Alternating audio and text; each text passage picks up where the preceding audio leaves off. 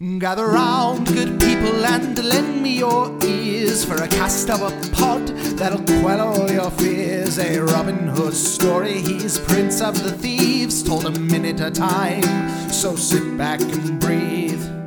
Now Travis of the Bow, be host of this show, joined by guests of the realm. With he at the helm, they'll examine this movie until it is done. Prepare for adventure, this episode has begun. Riddly, riddle-la, merrily, merrily, riddle-la.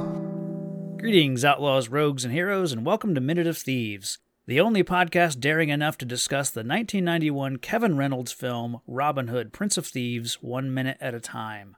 But we're still on the road to Sherwood.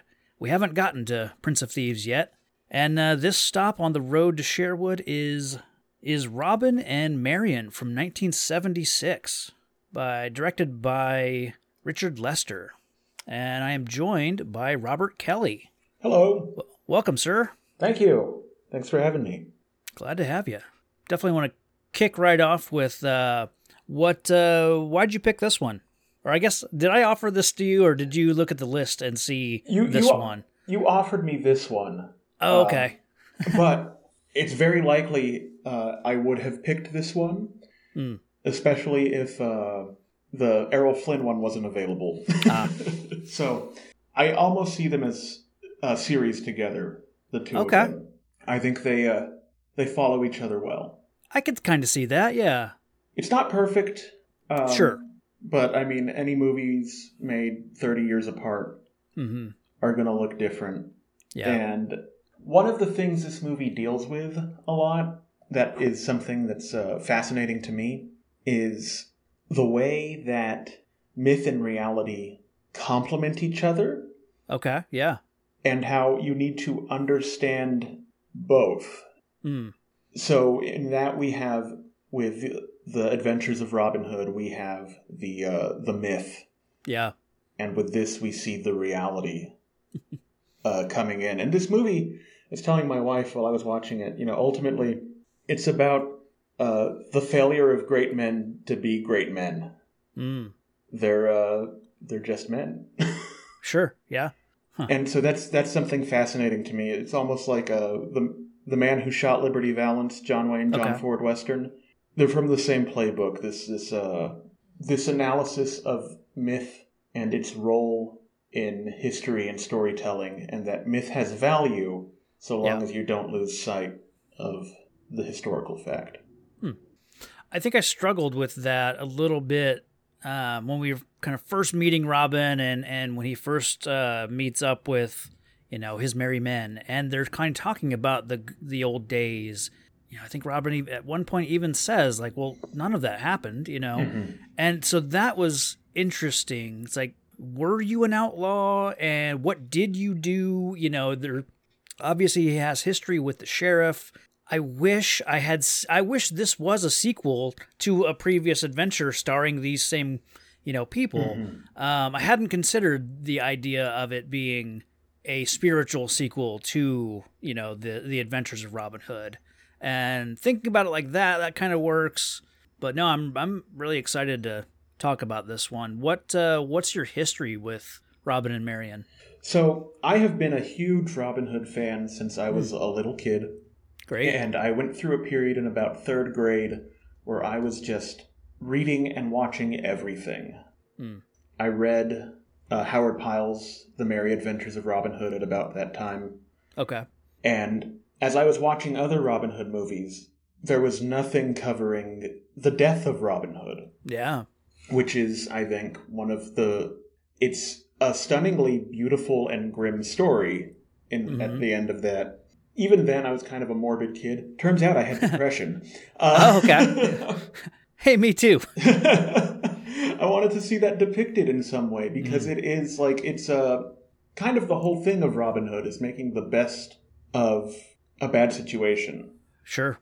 Well, I'm an outlaw. Well, I'm going to use, my status of being outside the law to help people. Well, I'm dying. I can at least control the narrative of my death. Right. So this is also around the time I started having access to the internet at school. Okay. And so I started looking for more Robin Hood movies, and this came up. We were able to rent it from Hollywood Video. I loved it, and my sisters thought it was depressing, and it kind of is. But, so that was when I saw it, and then I hadn't seen it for years, and they started playing it on an over-the-air TV network called Get TV that's owned by Sony. Okay. And so Sony's just dumping stuff on there, like whatever we own that we can fill airtime. Right. And so they played this for a couple of weeks every day, twice a day. Huh. And so I would just pop in and check out parts of it, and always stunned me. And wherever it was when I turned it on, I wound up watching the rest of it unless I had to leave. So, yeah, that's my history with it. Right on. I was almost unaware of this movie for the longest time. I feel like the first time I ever found out about this movie, I was in maybe like a Target, and they just had an end cap with DVDs, and Robin and Marian was on it, and I was, I noticed Sean Connery, and I thought, I didn't know he did a Robin Hood movie, and like I probably picked it up and maybe read the back of it, or just at least looked at the pictures, on the back of it, and just kind of nothing more than just a okay, yeah. Well, and on my way, I mean, that was easily 10 plus years ago, 15 maybe. Yeah. And so hadn't really thought about this movie since then. I at that point then knew that he was in a Robin Hood movie, but never sought it out or anything. I mean, I wish I had. I like Sean Connery and everything, but yeah, just really had no drive to seek out this movie again. And then, of course, now doing the show, I mean, definitely wanted to see what this movie was all about, and I'm so glad I put it on the list to cover. So I really liked it. I was a little nervous at the start seeing Richard Lester's name in the as director, because I am not I'm not a fan of Superman 2. And I know he's done other things, That's kind of what he's best known for these days, though. Yeah, so this was an odd watch for me because, again, I kind of went into it with zero expectations, and then didn't know what I was going to get. And as it started, it kind of opens in this, almost like a desert area, and we just see, these two sort of bumbling knights, or guys in helmets and medieval armor, and it looks like something straight out of Monty Python's Holy Grail. Yeah. And they start digging in the dirt, and they bump each other's heads, and I thought, is this a comedy? I didn't know what I was in for. And they start digging in the dirt, like I said, and they dig up this big rock, and they carry the rock over to a catapult, and one of them like smashes their finger and does an audible like, ooh, and pulls his finger back and kind of sucks on it. Like, again, I'm like, is this a comedy? Like, I didn't know what the tone was going to be. So starting off there, I'm like, okay, this will be an interesting one. I knew it wasn't a flat out comedy like Men in Tights or something like that, but seeing that tiny little bit of like almost slapstickiness, I'm like, oh, it's going to be one of these types of movie. And then thinking back to like Superman 2, I'm like, that's not the stuff. That's the stuff I like the least. It's kind of that stuff that he does in Superman 2. So then I was worried, I'm like, oh, I'm not going to like this. But, the movie changes dramatically kind of as we go. So, yeah. Well, it's Richard Lester's background was, of course, he did comedies primarily, slapstick comedies, and he directed the first two Beatles movies. Yeah. A Hard Day's Night and Help. Right. Which A Hard Day's Night is kind of like a kind of wacky situation, blah, blah, blah. But Help is a complete and total farce. Like a send-up of spy movies and intrigue and just completely nuts. Then he started doing swashbucklers. So he did like 2 Three Musketeers movies and some pirate movies and stuff. And I think what Richard Lester would go on to do is influenced by his swashbucklers, but, this is the perfect time for him to have made this. With that opening scene, I thought it really set the tone perfectly. Because not so much, he's using his ability as a comedic director to set the stage that this is not... Compare this to the Ridley Scott Robin Hood, which I'm sure y'all will get to at some point. Yeah. Which opens with an almost identical scene of a siege in France, right, post-Crusades, under Richard the Lionheart with Robin and Little John. Yeah.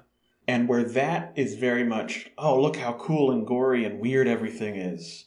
Sure. This is, look at how mundane, how stupid, how petty, how silly this is. And I think that's the point of the film. There's no glory in war or battle. Yeah. Any of that. And it starts out by saying this explicitly with that scene. You know, they dig up the stuff. It's just a big rock. Yeah. That's it. And the funny thing is they're here. Richard the Lionheart has heard that this keep is holding a treasure, is holding some sort of gold statue that he wants for himself. So he's tasked Robin and Little John to, go in, get the statue, using whatever means sort of necessary. So Robin's here. He talks to this single old man who's trying to defend this place, or at least being, abstinent about, like, he's not leaving. I'm not going anywhere. Come in and get me if you want. Yeah, he tells Robin, like, there's no statue here. There's no gold. It's a rock, and we left it, It's in the turnip field. 100 yards over there, at a field. Like, have at it if you want it. And this guy, this old man, one thing very, it's like the first thing we see is this old man's face, and you see, he's obviously missing an eye, and this is clearly in the time where they didn't fake this. The actor is this guy has Esmond. One eye. This guy has one eye, and we see it. Esmond Knight is his name, and I had to look him up just because I was kind of curious about him. Esmond served in the Royal Navy during World War II and lost one eye and was almost totally blinded in the other. During an engagement against the Bismarck. This didn't stop him later portraying a Royal Navy officer in Sink the Bismarck from 1960. So he went on to be in a movie about the ship that he was... Yeah, he's... I love this opening scene, and it's fantastic. It's also funny, like they launch this rock towards the this castle, and it goes like 20 yards. It just kind of it doesn't even they don't even succeed at this. It's just like, what the hell are we doing here? And then you just kind of meet Robin. He's just there, kind of observing this situation.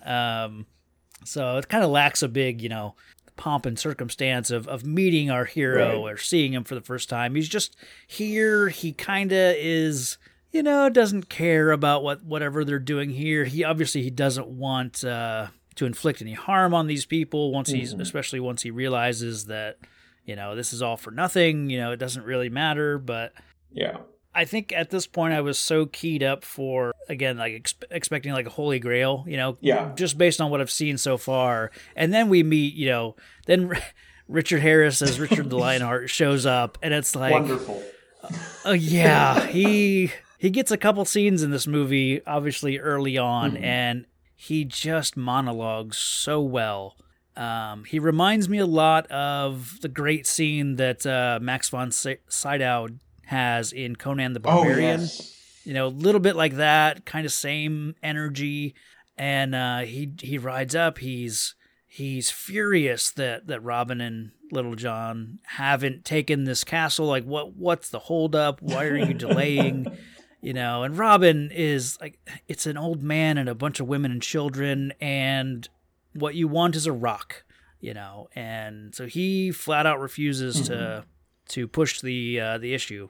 Of course, Richard, it's an interesting Richard the Lionheart, because I'm used to Richard the Lionheart being noble and being, shown as being a good person, based on the couple of Robin Hood movies I've seen featuring Richard the Lionheart. He's always shown to be, just noble.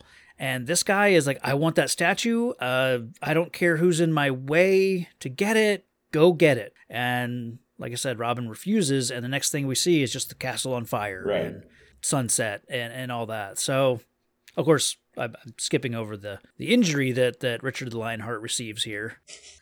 Again, just this goofy moment where the old, one-eyed man just takes an arrow and hurls it from the... like a little spear. Yeah. Physics-wise, would he be able to throw an arrow and puncture a man's neck the way we see here? Probably not, but...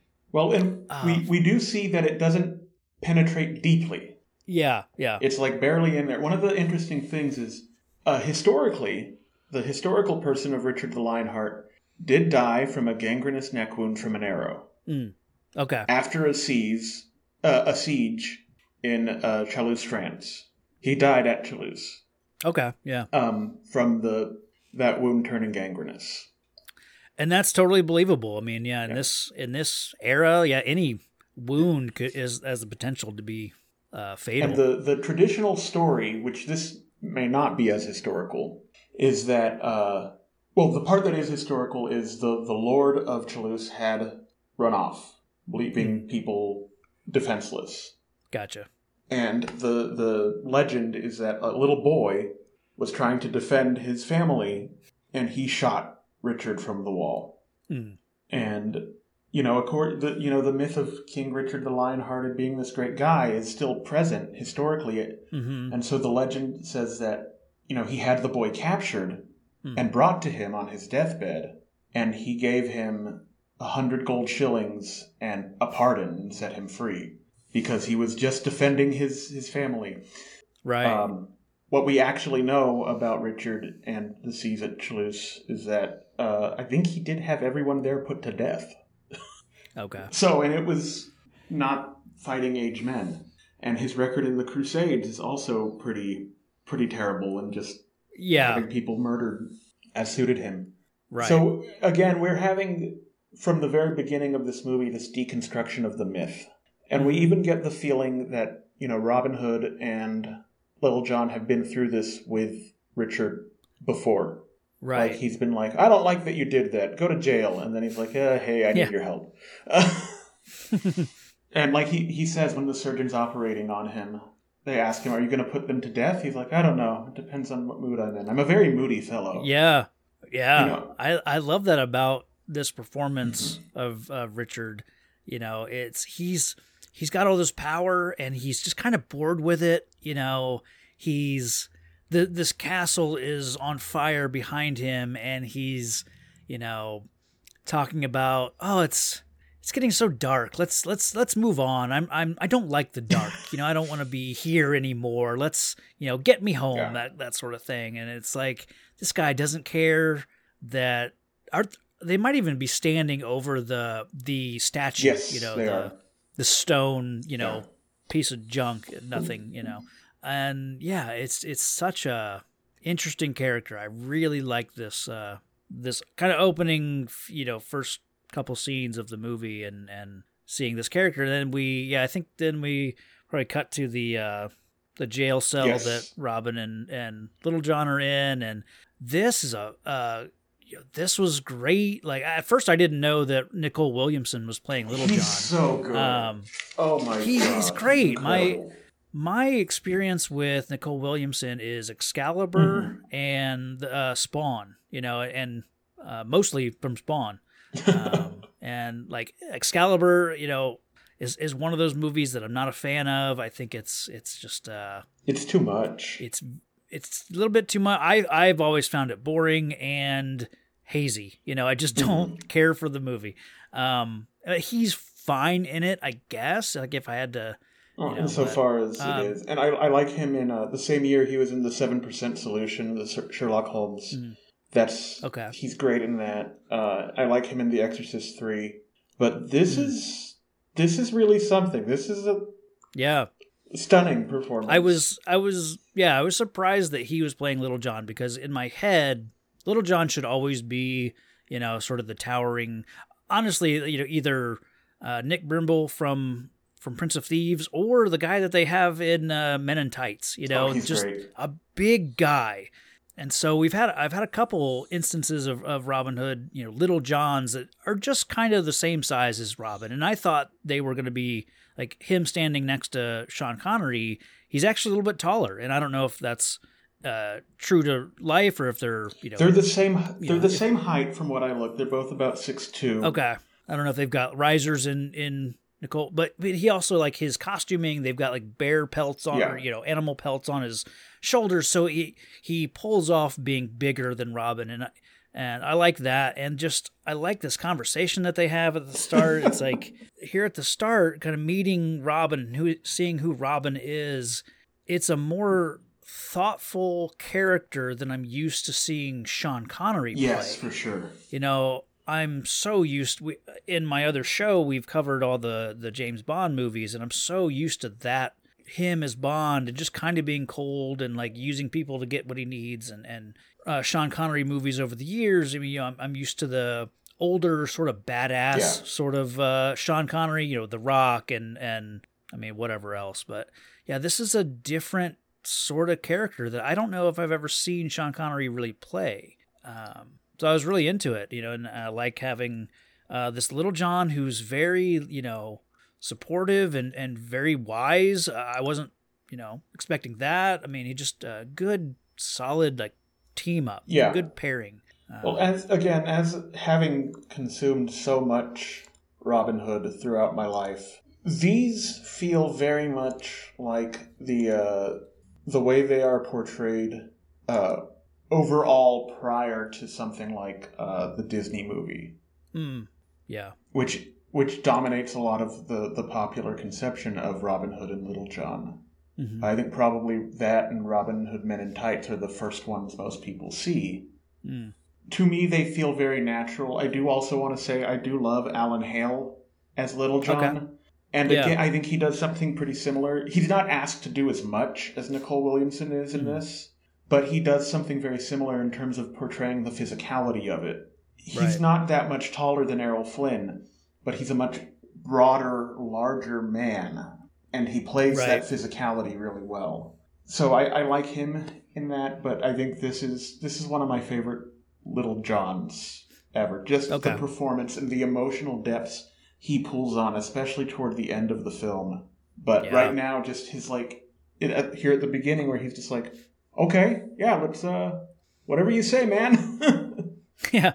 And this little scene while they're in this jail, they decide they're going to make a break for it. And this scene was truly funny. This was great because Robin spies like a little, hole in the ceiling that, it's just a tiny little window to let light in. And he has John kind of stand under it. And he gets on John's back. And it's just this sight gag of these two men, on top of each other while Robin like hacks at the stonework with a broken glass bottle, and he finally gets the stone, out, makes a big enough opening, and here comes the jailer, opens the door and just sees these two men just in this ridiculous state. What gets me the most about it is the way they set it up. They see Robin sees the thing, breaks the bottle, tells Little John stand there.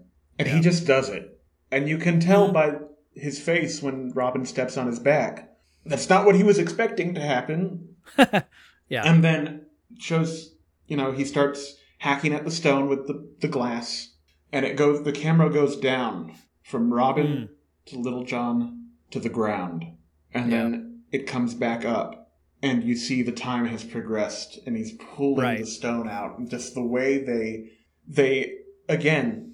They're drawing attention to the ridiculousness of all the mythological elements. Like, of course, oh no, he sawed through the stone with a piece of glass. How long is that going to take? And then the jailer walks in and he's just like, okay, come on. Quit farting around and follow me. King's going to see you now.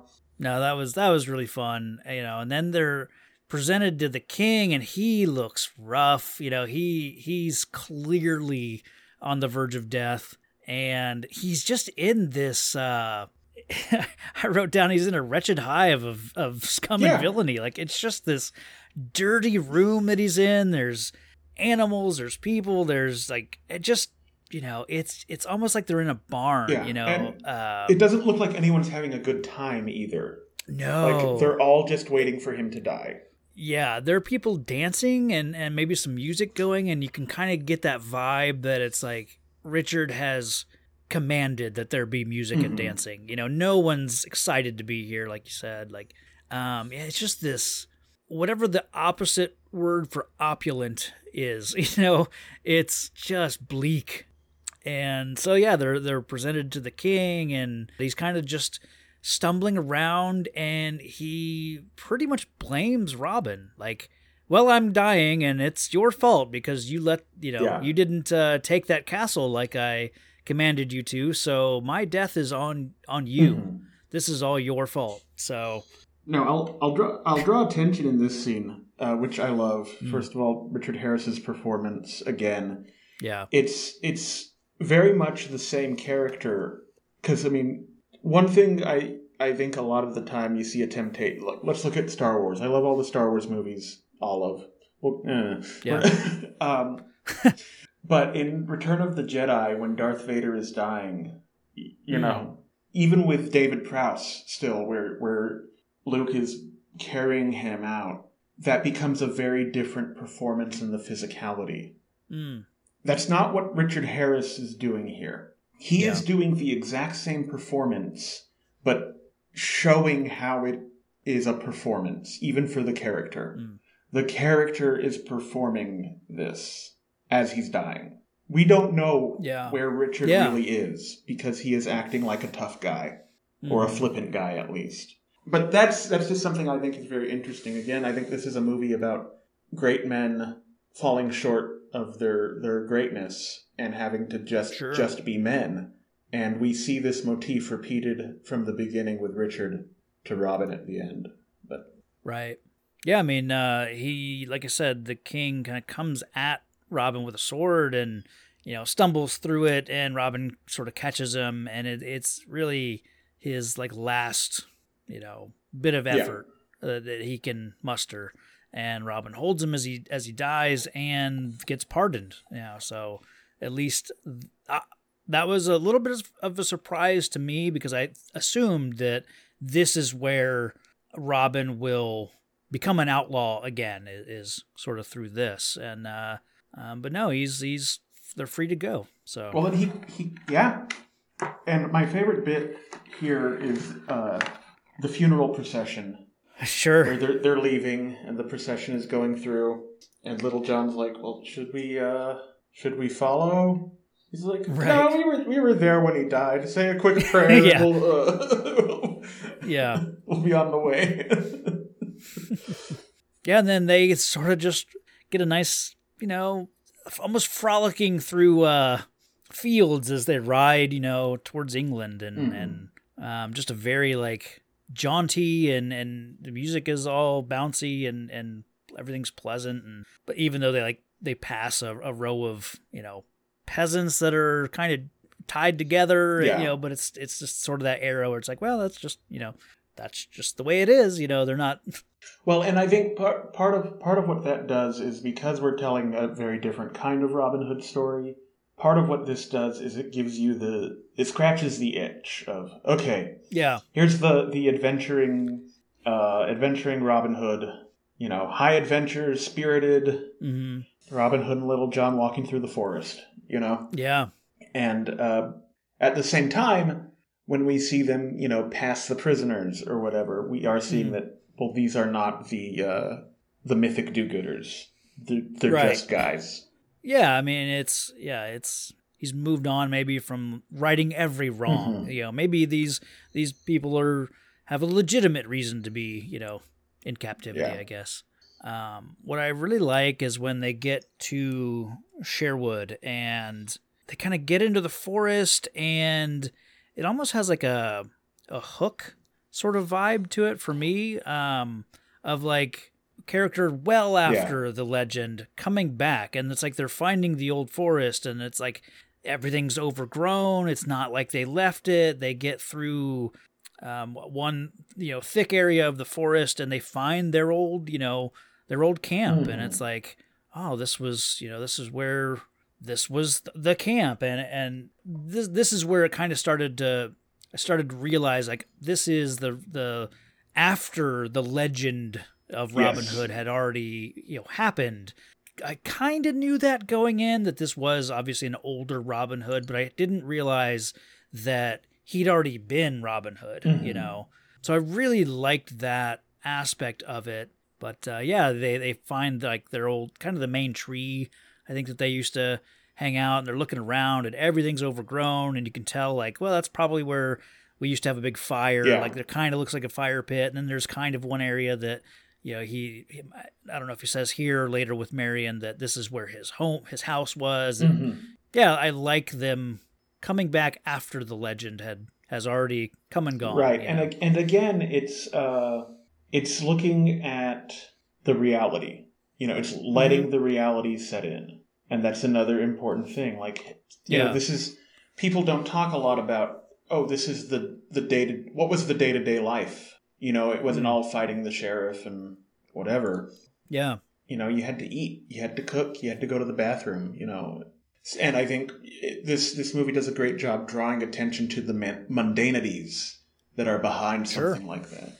And one thing that surprised me, quickly we find out Will Scarlet and Friar Tuck are also in these woods, in close proximity to John and Robin. And they meet up, of course, and have a little scuffle before they all realize, who each other are, which is fun. It's also kind of like, it's only been 20 years, you would recognize each other. They're reacquainted, and they're sitting around the fire. Tuck's making bread. Will is actually playing an instrument and singing, and I don't know if maybe they're merging Will Scarlet and Alan Adale sort of character. I mean, not that Will can't also, play an instrument and sing a song, but no, I think they are, because the Wills already get smushed together. Sure. And while I would have liked to have had another merry man around, another one of the old guys, people remember Little John, Will Scarlet, Friar Tuck. Those are the ones people remember. And you're dealing with the nostalgia. This whole movie is deconstructing the nostalgia. Yeah. So it's most important that they're there. And so from a writing perspective, folding Alan Adale it makes the most sense to fold him into Will Scarlet because he's already a composite character. Sure. And why would Friar Tuck be the one doing that? That's not... His characterization does not allow for that. Will Scarlet as kind of the slightly foppish but just as dangerous as everyone else guy does allow for that. So just from a writing perspective, trying to keep it clean, that's the way to go. And the way they talk about, like, well, where's everyone else? Well, some died, some got real jobs, some, just scattered. Y'all left. Like, what did you expect? Right, yeah. Well, I think Will even says some of them went off to the Crusades and didn't come back. Just like we assumed was the case with you. Exactly. Yeah, I like that in the song that Will kind of sings. It's sort of the Legend of Robin Hood sort of thing, and that's where we get Robin saying that we didn't do those things, and that's where it first sort of hit me like, oh, is this I guess the first comparison that comes to mind is the Dwayne Johnson Legend of Hercules movie, where the whole idea is the legend of Hercules is just that. It's just a legend, and it's like him and his friends are perpetuating these myths, so that they can, they're kind of just grifting from town to town, selling these myths and legends and getting by on that. So I didn't know with this, like, so what did they do? What is he known for if the things that he's known for doing didn't really happen, then that's where I kind of struggled with this at the start here, and especially when we meet the sheriff, it's like, so what was their history like? What movie never really answers that. I think we kind of pretty soon he's going to be an outlaw just like he was back then, and so now you get caught up in that, and you don't really think too hard of like what the old days were like. Right. 'Cause I don't know if they robbed from the rich and stole from the poor, or I'm guessing they robbed from the rich. For sure. And maybe legendarily they gave to the poor. Maybe that's the stuff that's, made up. I don't know. Well, my thought is we see when they try and sneak into Nottingham, we see that he's afraid of being recognized by the townspeople, and he bribes someone to leave him alone. Yeah. My guess is that was how they gave to the poor, Oh, maybe. Like, hey, you didn't see anything, right? Right. And there's a little bit of threatening and a little bit of bribery, and people forget. Like, I mean, we talk about like living in America in 2023, right? What do we remember about like the stuff after 9/11? What do we actually remember about the culture and stuff, or do we just have these vague feelings and ideas about what things were, even in our day-to-day lives? So for these people, they were like, yeah, I do remember they gave me money. Yeah, that's right, because we remember what we want to. And especially when they're, like it shows, they're being taxed within inches of their lives. The woman is screaming about, he took my egg. Where am I going to get another egg? Right. Like, it's a life or death matter. So that little bit even is like, that self-preservation that doesn't hurt you makes them heroes to the regular people, even though they're not setting out to do that. Once again, because I'm looking at this primarily as the deconstruction of the myth. Sure. So it deconstructs it while validating what's behind it. Yeah. And I think that is one of the best examples of that. How does Robert Shaw's character as the Sheriff of Nottingham work for you? I love it.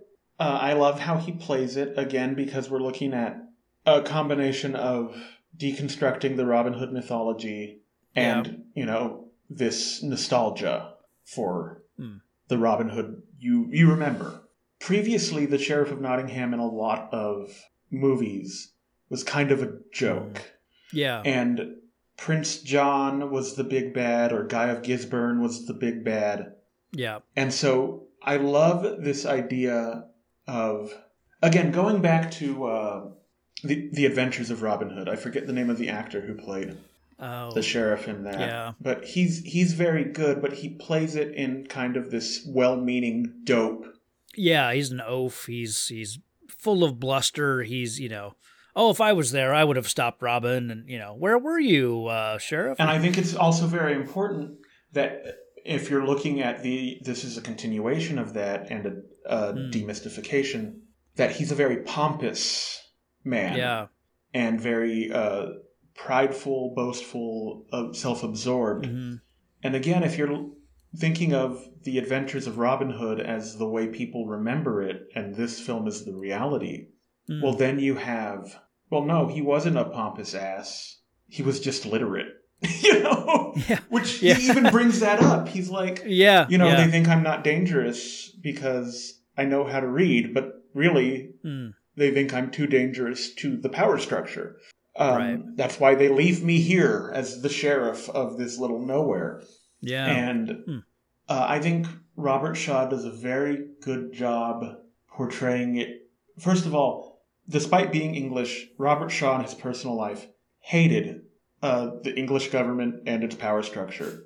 As a matter of fact, they couldn't shoot this film in England because he would not pay taxes in England.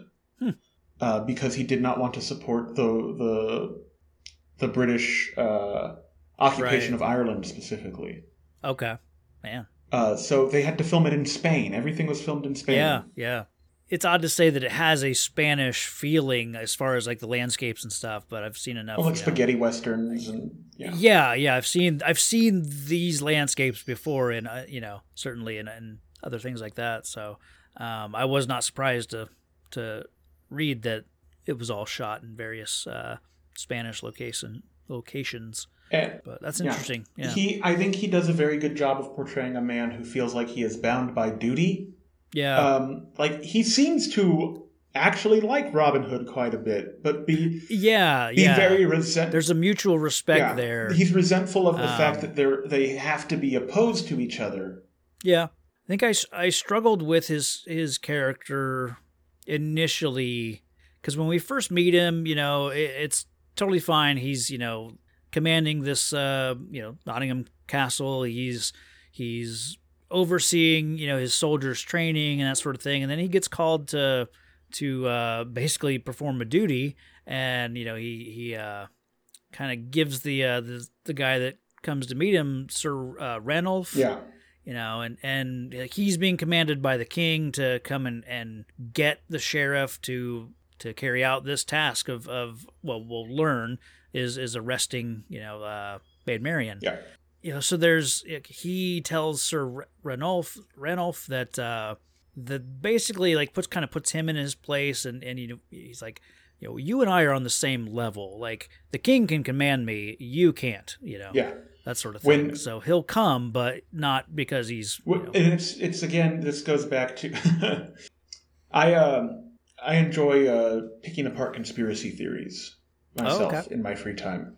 And so under English common law, which is what would have been in practice there, the county sheriff is the highest authority within his county. Okay. Which this feeds into contemporary sovereign citizen stuff that they believe that that's not important.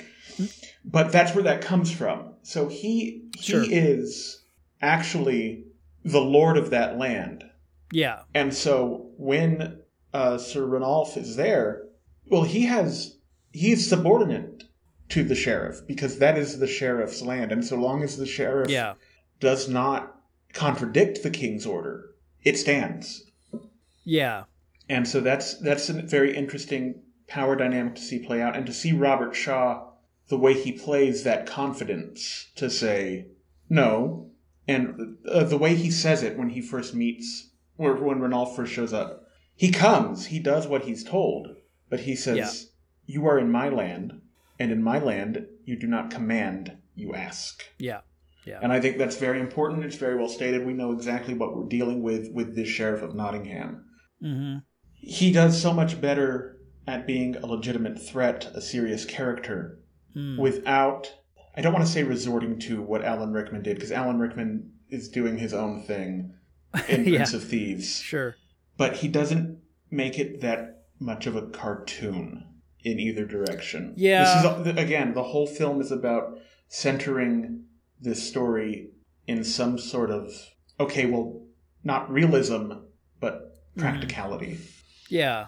I think and this we'll kind of jump ahead a little bit because I want to talk about the sheriff and the first couple of scenes we kind of get him in, because here this introduction is all fine. We'll find out that he's stern, he's tough, but he knows what he's doing. He challenges his men, he wins against two, and then he goes to the next time we see him, he's dealing with Robin and Marian and trying to arrest Marian, and that goes poorly, and he just lets Robin get away. And we'll talk about it, but so that's kind of like first thing that happens. And then there's a scene a little bit later where Robin and Little John come back to Nottingham and escape Nottingham.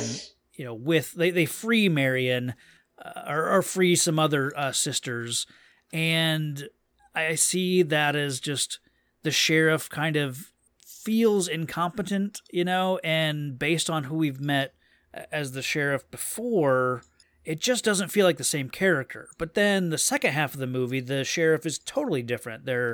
He does have that very, he is Robin's nemesis, so I just thought the character overall was a little inconsistent, and I don't know. At the start, I was just a little like, this is, I don't know, something's not working for me with the sheriff. I think in terms of the writing, you're correct, but I do feel like that Robert Shaw's performance kind of unifies these two threads. And there's something, I think, that might not be written within the film, but that he brings out in his performance, is that there's almost like there's almost a like in the Dark Knight Returns graphic novel, how the Joker like kind of snaps out of this funk when he sees that Batman is back. There's almost something like that, like this kind of he rediscovers himself. Yeah.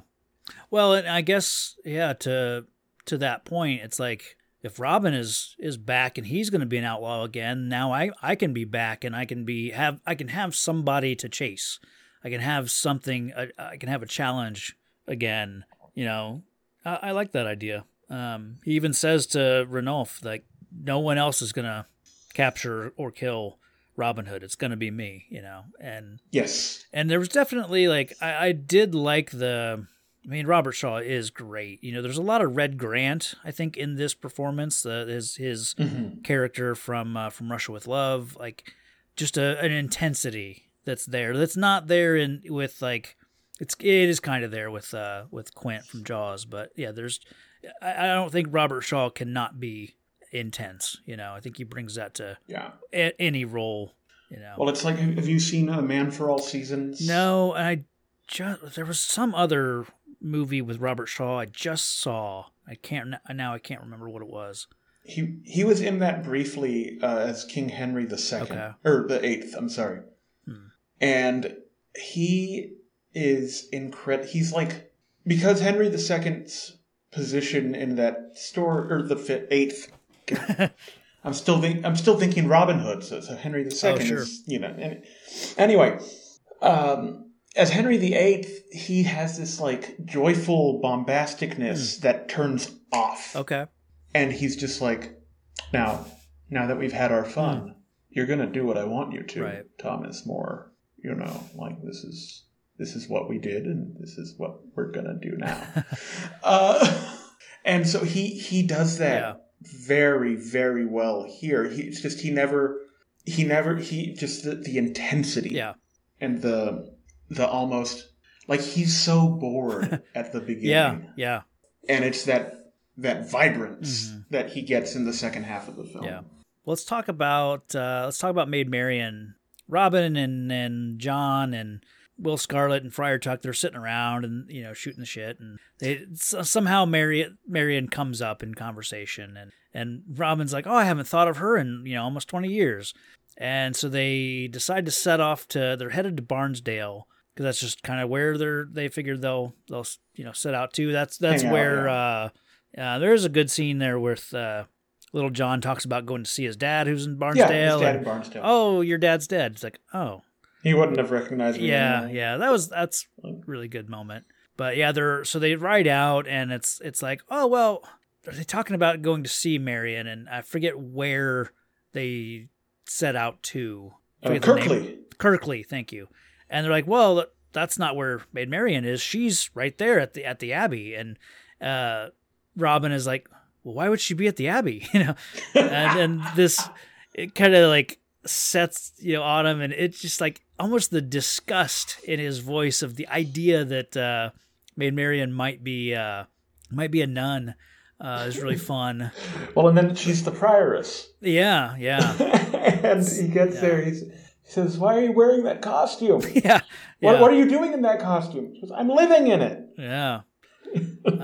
So we meet Marian, and she's the head of this abbey, and she's kind of nursing someone, you know, in a sick bed, and then just Robin just, you know, strides up manfully and like, you know, just shouting, just Marian, come out, you know, that sort of thing, and she gets a look at who it is, and I like their kind of first meeting, and you know, and then we find out that like she's a wanted woman. You know, she's not going to be here very long. She's got not a bounty on her head, but just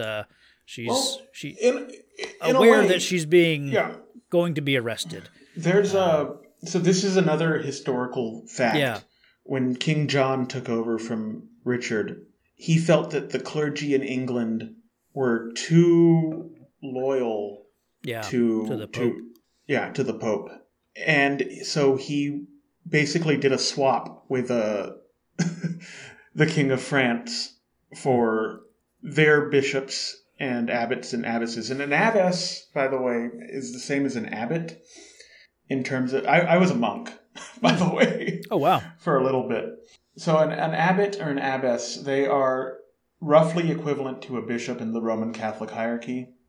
So Marian is basically as far as a woman can progress in this society.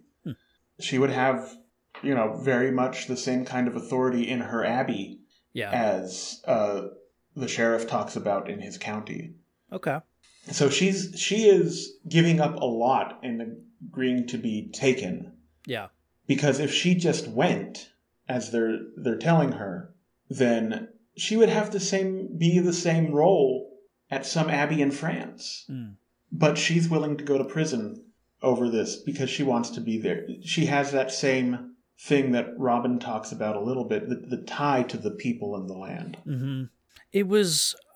I kind of struggled with meeting Marian like this, and at first I was wary that they just wanted to make her a nun so that Robin could come back and, win her back, sort of thing. I thought maybe, are they just writing her as this devout, chaste, woman so that Robin can, almost like a James Bond thing, like, the only man who could, turn her away from God is, of course, James Bond, Robin Hood, something like that. I was a little worried that that's what they were doing, but then you find out, like, there's a lot more to this Marian character that I wasn't expecting. I had no clue that they were going to go the places that they kind of go with her character, and just how deep of a character she really is. I was kind of blown away. And then it's like, oh yeah, this is Robin and Marian. Like, this is a movie about these two characters. It's not just,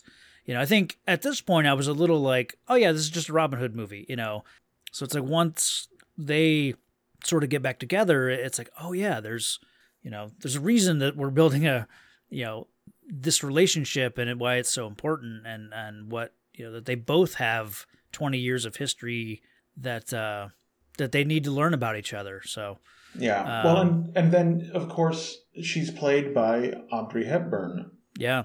Who I think had not been in a movie for almost 10 years. Yeah, I read she came out of an 8-year retirement or absence from acting for this. So I feel like, going in, you would have to expect there to be something to this role to bring her out of retirement. Yeah. And she's wonderful. She has this very visible strength, I think, in her characterization of Marian. Yeah. That that there's a lot of meat on those bones for an actor to come to. For sure. Yeah. And one of them, I think, so just to back up a little bit. Oh yeah, sorry. No. I was about to get ahead of myself, and I thought maybe we'll talk about what's going on here in the kind of this area of the movie. But, Robin comes in and he finds out all of this stuff that she's going to be taken away. And like, he just kind of won't stand for it. It's like, she's determined to sort of go with this, it's her choice to go along with being arrested. Mm-hmm. She's determined to go through with it, and Robin just won't have it. He's determined to save her. Right. Even though she doesn't want to be saved here, So when the sheriff and Sir Ranulph show up, like, it's so odd, that how it plays out, because it's like, well, you're outmanned here, Robin, but he just takes Marian, throws her on a horse. There's a great bit of comedy there where he's like, well, she's not here, and he turns to leave, and she walks passes it. That was great. But yeah, he knocks her out after, like, she's fighting to go with the sheriff and these men, and again, he won't have it. But that was one of those odd moments. It was like, how are you guys letting this guy get away? Because he just rides off, like, and the sheriff is there, like, I'll get you someday, Robin, or something like that. Like, it's just very like, just go get him right now. You've got some men with you. It's like he's not really even armed. Like, just that was something that was strange. Well, what I think about that is, again, one, you have this the sheriff needs to wake up. That's the other thing. Quite, yeah. And then you also have, he's dealt with him so long, he knows that the worst position to put Robin Hood into is to have to think on his feet. Chase him. You're not going to win that. Okay, yeah. And we even see that in the final battle when it looks like, well, this is over. No, it's not. Yeah. That's fair. Yeah. We settle into Sherwood and Marian's kind of not waking up, but it's like she's kind of coming around from, she's holding her jaw from where Robin hit her. And we get this beautiful scene between Robin and Marian, and like he shares with her some of the horrors that he went through during the Crusades, and talking about why that situation influenced, this situation that happened, as we saw in the opening of the movie, in France, and that back then the king wanted wanted them to basically do the same thing and siege a hold, and they did it. So he wouldn't do that again. So, but it's a great performance from Connery and Audrey Hepburn. So they both do it such a great job. Yeah, and you feel a real. This is the testament to their abilities as actors. You feel this very real, like, longing for each other, this connection. Yeah. That is, it's palpable. You can tell from the performances, again, that he knows he messed up. Sure. And he misses her, and that she knows better, just in general, knows better, but she loves him. Yeah, but she does talk about, like, oh, I thought I loved you, and then she talks about she didn't really love him. She learned later she didn't love him, because what she loves her life. She loves, what the work she's been doing. She found her love of God, after when he was out of her life. And so, she does a few times, I think, say, like, well, what we had wasn't really, like, right. It's sort of better left as a memory. I got that sort of impression. And so that's a hard thing to come back from. Like, the movie has to work extra hard to make this relationship spark up again. If that's where you're starting, where it's like, I don't love you, I love God. I can't have both things. That's so important from the writing perspective. Mm-hmm. And, the movie's meta-commentary, once again, on the legend of Robin Hood versus what the reality probably looked like. Yeah. And in terms of what that sets up, that's, again, just a brilliant little piece of writing. That you are, I don't love you. Get away from me. Yeah. Take me back to where I'm supposed to be, and which is what they plan to do in the morning, after everyone gets up, and great little scene of everyone, the camp waking up. Yes. There's a moment where you can tell that Robin forgets that he's in the presence of a lady. He's just, like, doing all of his gross bodily functions in the morning, and he's about to, like, I think, lift up his tunic, and it's like, he sees her, it's like, oh, guess I won't do that. But no, it's just a fun bit of, like you said earlier, just the mundanity of like, this is real life, But they set out, he's going to take her back to her abbey, and they find out that, like, everyone's been taken. I think there's one person left. And she just ran faster.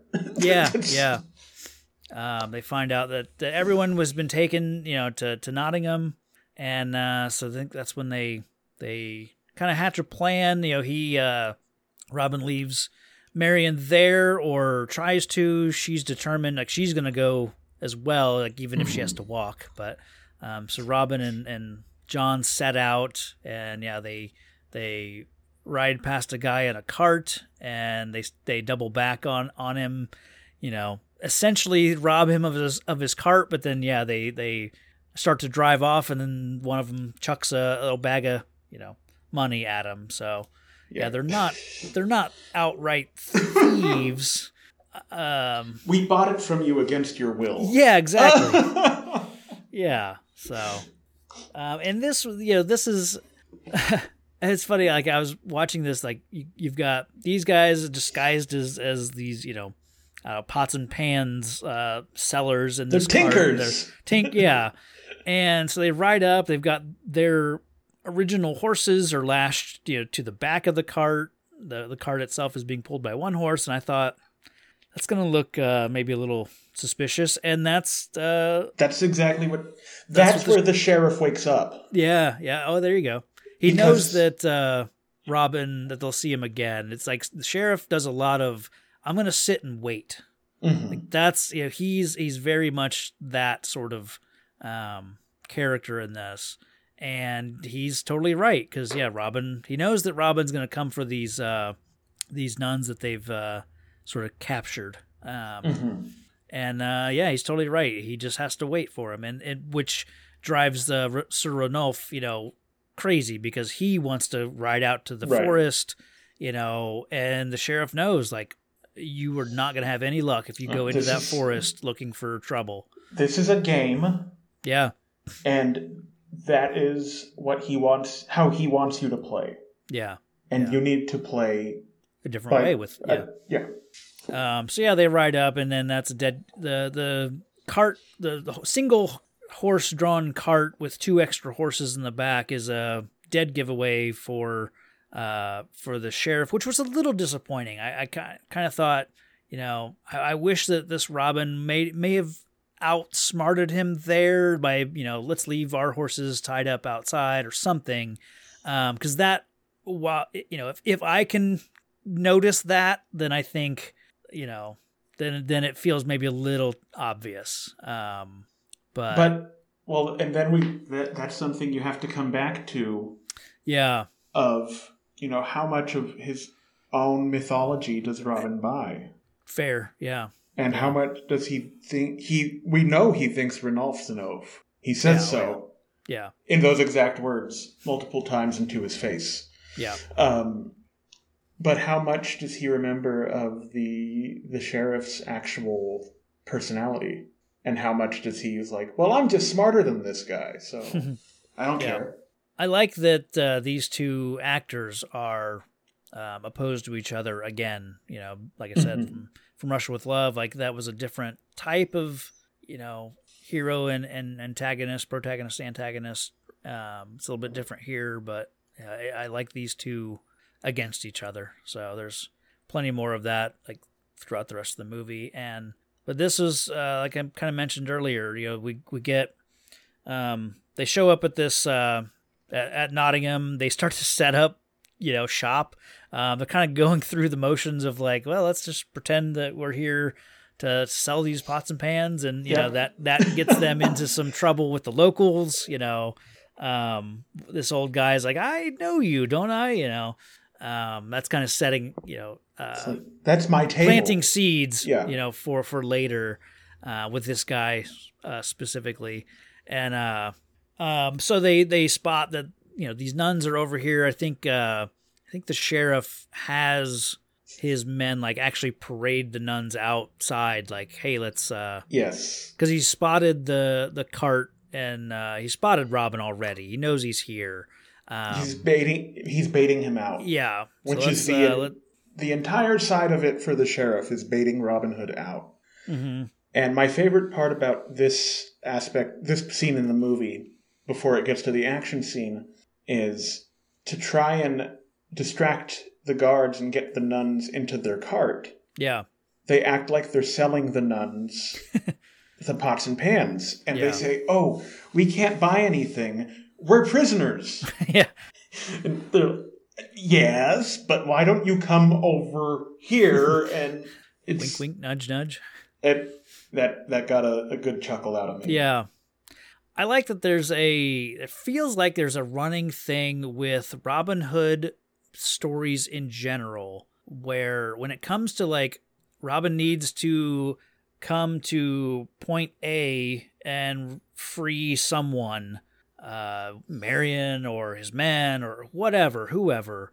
I think most Robin Hood stories, it feels like we always know there's going to be a trap. Most of the time, they're the sheriff, the prince, whoever is aware that it's Robin. I'm thinking of like the archery contest and the animated one. They all know that the stork is really Robin.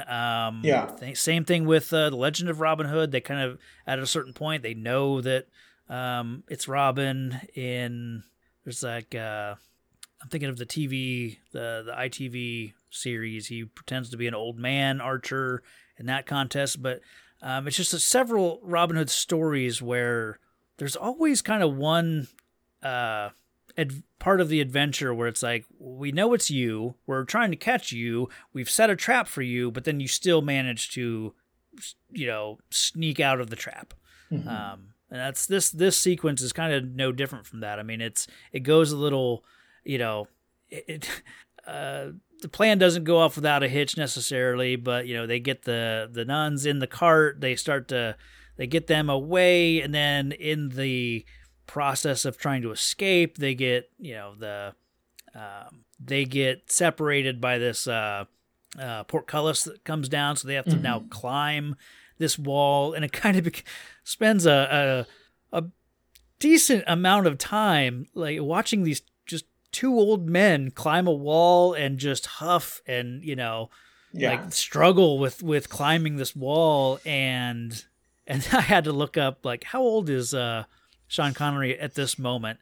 He's only 45, probably 44 when they were filming, but they really sell that it's like, this is tougher than it used to be, so it's a fun escape sequence. Yes, it's a very fun sequence. It's a little painful. It's a little, and I mean this in terms like it was made successfully. You want this scene to be painful, and what's the most interesting thing about it to me is when Robin and John get back to Sherwood, he tells Marian, "Did you see me?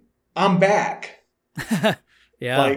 But it's, once again, very much what has he actually done versus how is he perceiving it. Sure. Because this was a painful, drawn out escape. Right. Well, I love that they finally make it like up to the top of the wall, and then like they get over and there's just a guy there with, almost waiting for him. Not like he's not standing there waiting for them, but as soon as they get over the wall, it's like it's not very long before someone is just immediately on them, and they're just like, God damn it. And that was like, as I was watching it and just seeing the way the sheriff is just kind of like motioning to his men like, okay, let's close this net, and then Ranulph says something about like, where are your crossbowmen? And he's like, oh yeah, let's get them out here too. And it's like, I was a little like, we learned that the sheriff is like opening up his first scene with like him fighting two of his men. That leads me to think he's very skilled at training his men. He's very skilled at battle. So then to have this scene where it's like, he's just kind of observing everything. He's not super into trying to actively catch Robin. He's not, his men aren't there. Like he's not, they're not swarmed by men, and they're not like, people aren't shooting crossbows left and right at them. So it feels a little like, and you guys were expecting him too. That's, Well, I think, okay. I think, so kind of a counterpoint to, he's very good at training his men. Yeah. He himself is a very skilled combatant. But he is not good at training his men. And he says that. He says, I could have and should have trained you all better. So I think he probably doesn't have faith in his men. And how many times has this played out? How many times has he done this over and over and over. Yeah, okay. yeah. Yeah, okay. He's still waking up. Yeah. I think that's the problem I had with Robert Shaw as the sheriff. Is I don't buy that he would be the type that would fail at catching Robin time and time again. You know what I mean? Like that's just an actor problem I have with this character, I think. I don't buy that he would fail time and time again. Because the actor is just he plays characters too well. It's like does that ever happen? Like, as far as like you can't buy a character failing because the actor's too good. I don't know if that makes sense. No, that makes sense. That the two kind of modes of the sheriff in the film feel like they would have been different characters almost. Yeah, and it generally works if you're not watching too closely because of Robert Shaw's performance. Yeah. Bringing that consistency of this kind of, what's the word I'm looking? Not cynical. Like he's a realist. Yeah. Yeah. And I think having that thread being consistent through the performance generally covers up this huge split. Yeah. Between the two halves of the film. But this is one of the scenes where that's actually detrimental to the overall. Yeah, I think it gets, for me, my problem with the sheriff goes away quickly after this. It was just, these first couple beats of seeing him as this, like, I don't know, just kind of struggled with it, like I said. But I think it as far as the character, I'm into him more in the second half of the movie. Mm-hmm. Which we're getting to in the chronology now. There's a sequence where Ranulph decides he's going to go after Robin, and the sheriff kind of knows, like, well, that's your funeral, but the ridiculousness of Ranulph gearing up for this chase. He puts on this potbelly stove on his head, this giant helmet that he puts on. And Ranulph already has like this awesome chainmail that he wears. He already looks cool as hell, and then he just puts this massive helmet on. It looks so stupid, especially if you consider, like, as soon as he puts it on, he's limited. His movements, his visibility. It's like, why would you put that on now and then go ride 20 miles or whatever it is to chase them? Put it on when you're there. Put it on when you get to the edge of Sherwood Forest. But that made me laugh.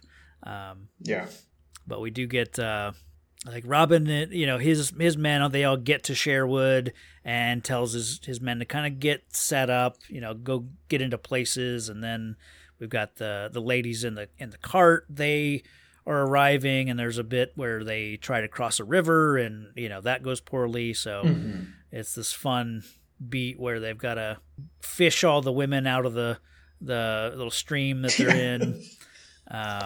She never was a good driver. Yeah, lady drivers, am I right? I didn't say that. I think the movie's saying that. Yes, probably. And it's like, here we have this odd, quiet moment where most of the women and Tuck and maybe John are like on one bank with the three sisters, and then Robin and Marian are on the opposite bank. And they have this odd little moment where it's like, this is where the romance gets rekindled a little bit. Yeah. But then like they almost, kiss, and at a certain point she opens up to him about when he left, she tried to commit suicide. Yes. I didn't see this coming. I think I've with older movies like this, I have to remind myself, like, oh yeah, older movies dealt with serious topics. It's not all just, so that was a surprise. And that sort of, without going too far into it, it kind of went into that area I was worried about them taking this character, as far as like, well, if he's not in my life, life isn't worth living. So I'll, her options, I guess, were kill myself or then, become a nun, which we then learn, like, she tried to kill herself, and then someone found her and took her to the Abbey. To the Abbey, and that's what, like, led her, ultimately to join that lifestyle. And like, so I don't think this movie is doing that where it's like, well, without this man in her life, she has nothing. But No. that's what I was worried about. No, well, and it's clear that she felt that and then found something fulfilling. Yeah. And I think what we come back to with when she says, I didn't love you, Mm-hmm. it's a lie. Yeah. And it is how she is trying to convince herself that she's okay. And it's not that she needs him. It really is just that she loves him. Yeah. And so this is so important that she found something fulfilling. She found something to do with herself that she was proud of. Yeah. But that doesn't change, just like with Robin, it doesn't change the fact that he loved her or that she loved him. Yeah, and then we get a scene slightly later in the forest when I think that's nighttime, and they're kind of, she struggles with her identity. Mm-hmm. Am I Marian who is in love with Robin, or am I Mother Jeanette, who serves God? It's just this character has like this crisis, sort of thing that she's dealing with. So Mm-hmm.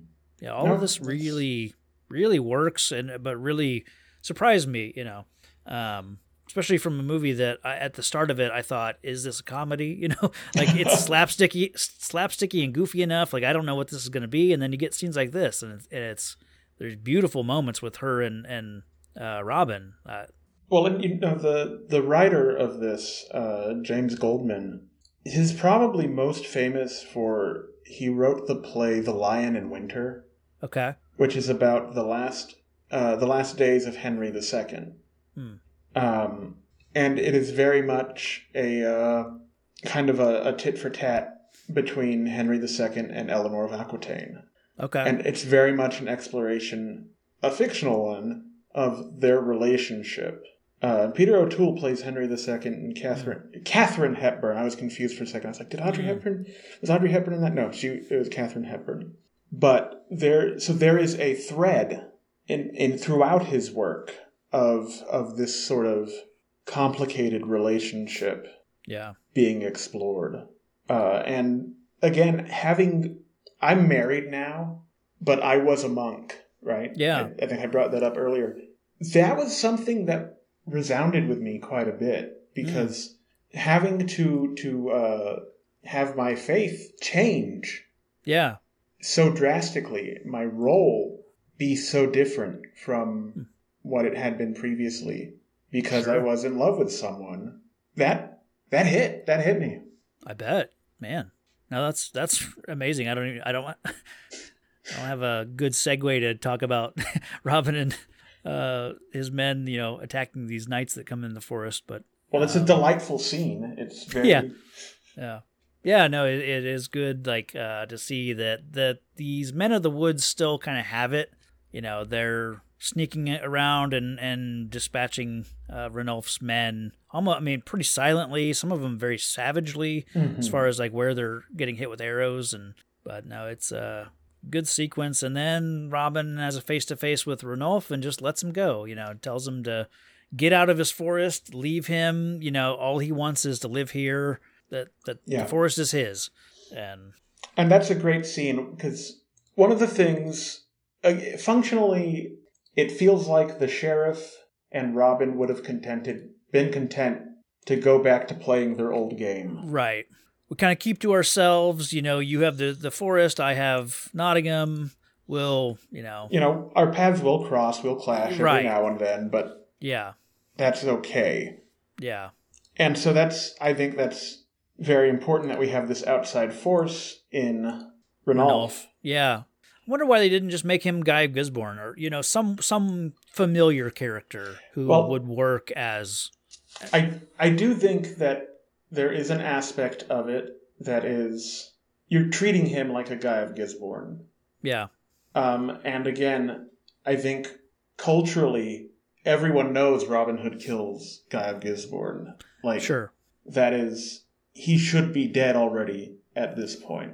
Oh, that's true. Yeah. Everyone would think, people with the passing familiarity, say with the Errol Flynn movie or whatever, they're like, oh, but didn't he kill Basil Rathbone? Isn't that what? That's true. Happened? So I think that's part of it.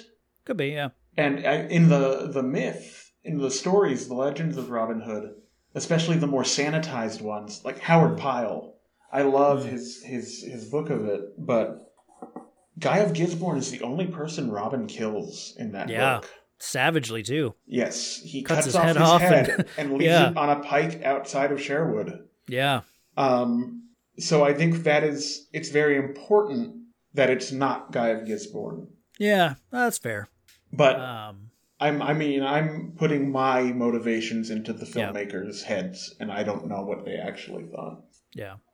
And then we have Ian Holm shows up in a different movie. He is not in a Robin Hood movie. He is in something else. This sequence was a bit of a surprise to me. Like, Ranulph comes to King John, played by Ian Holm, requesting 200 men, and Prince John we get is he's just like lording over his little I don't even know where they're at. They're camped out somewhere, and he's like, some woman comes out of the tent, half naked, and she's like, Jack, when are you going to show me the paintings? It's just this. She flirts with him, and he instantly is like, okay, I got work to do. So he starts basically getting stripped so that he can go to work, and gives, I don't know if it's said here, but we obviously find out that Ranulph gets his 200 men because he basically uses, well, if this Robin, he's already challenging the sheriff, what's to stop him from challenging, the king? So, but this performance, it's just so fun and weird, but it doesn't feel like part of this movie. I think that's what I love about it. I don't know. It's so odd. That I think there's a broader trend in movies of this era that deal with the kind of life and death struggles of the everyday person and the separation of the royals. Have you heard of the movie The Devils? No. That is I think it's from the same year, 1976. Excuse me, you're going to hear a lot of pounding on my keyboard. Same year, 76. Oh no, I'm sorry, much earlier, 1971. Directed by Ken Russell. So he was kind of an artsy-fartsy exploitation movie guy. He made Tommy for The Who. Okay. So it's a movie about the historical siege of Loudun. Okay. Oh, yeah. Cardinal Richelieu, all that. And the King of France at that time, Louis the 13th. He is a character in the film, and he is, giving Richelieu his blessing for all these things as they happen, but he's very rarely involved. Yeah. And the two scenes he's in, one of them, he's hunting humans for sport. He's got them dressed like animals and releasing them from gates and shooting at them. Yeah. And in the other, he is wearing a mask at a mass exorcism and making suggestions to the exorcist to enrage the crowd around them further. So it's very, to my mind, this was it connected to that. It's okay. Yeah. We're focused. His focus is not this is all entertainment to him. Right. It doesn't matter that much. Yeah. And that's what I got from that. Okay. I'm glad the scene's here, and it's like I thought about it later. Like I thought then Prince John was going to be a big part of this movie, or King John. I mean, he's referenced many times. But I thought Ian Holm was going to be in this movie quite a bit. This is the only scene. And by the end of it, I was like, man, that makes that one scene with him even weirder because it's just this one standalone kind of moment with him. And he's this weird little man who, issues orders and goes and gets laid, you know know what? For someone in Robin Hood's position of life at that time in history, that's what the king would have been. Yeah, totally. Yeah, yeah. And I think that's it. Well, and there's the scene when they're catching up, and he's like, "What's going on with John, with Prince John, King John?" Yeah. And I think it's Denholm Elliott's character is like, they say his wife is like 15, and all he does is fuck her. Yeah. That's it. Yeah. That's all he does. He's not a factor in any of this. Yeah. Yeah. So that's very interesting. And I again, like with that scene in The Devils with Louis XIII, just this complete disconnect from anything else that's the point of the scene. I feel like, or at least that's what I took from it. Yeah. Right on. It transitions kind of into the tone shifts a little bit. Everyone's like gearing up for war. Mm-hmm. The sheriff, like, he kind of does this. He has this moment of solitude in his chamber where I don't even know if he's praying to God. It's just he's kneeling in his full suit of armor. Kind of looks like he's in a church, but I think it's just this part of Nottingham. But it has that vibe of like he's like maybe he just finished praying, mm-hmm. asking for God, for asking for help to like let me kill this man, And then he sets out, and we get not a montage, but just like people in the forest. In the forest, like Robin's like he's been gaining numbers, Yeah. People inspired, like in the old days, like people have returned to Sherwood to get away from the tyranny, I guess, of sheriff and King John and mm-hmm. all of that. And so there's like kind of this, I guess, an overwhelming sense that like both sides are sort of gearing up for battle. Yes. The one side, with the sheriff and Ranulph, like they're just literally marching men to the forest, and then in the forest you have people.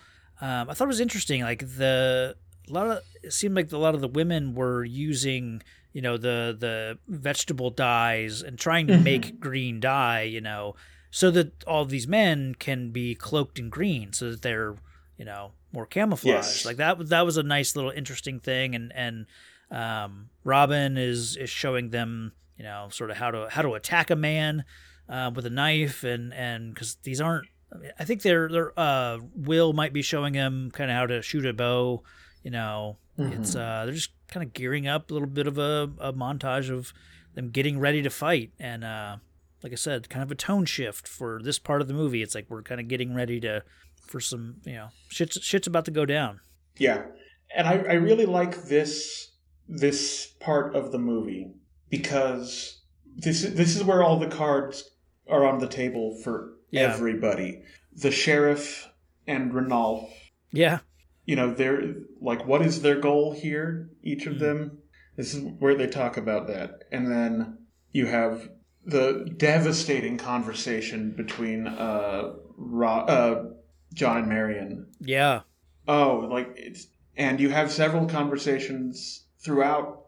I need to go back a bit to when they first come back to Sherwood with the nuns and the cart and everything, where Marian asks him, well, why did you go? Yeah. And he just says, because he was my king. And that's, again, foreshadowing. Robin has kind of, in this narrative, taken the role of Richard, and now Marian is in Robin's. Marian and John are both in Robin's position. Right. And that, Little John says he can't go against him because he says, I would be nothing without him. And then it almost feels like he doesn't even believe that. And he says, we've always done things together. Yeah. Yeah. And that's maybe the first time John has even thought about questioning kind of what Robin was planning or what he wanted to do. It's like it's never been an issue where he didn't side with Robin instantly. So, but yeah, now is like the first time where he's like, man, I don't know. Do we want to try to challenge the king and the sheriff and, go do this again? Like, we're not young men, you know. All this like prelude to war stuff is really, really good. There's a moment with Robin and Marian, and I think they're talking about, you know, he's kind of excited about this, like getting back into this life of adventure, more or less, you know. Well, like, yeah, again, he feels like after the escape that he's back to being, you know, Robin Hood. Yeah. Whatever that means.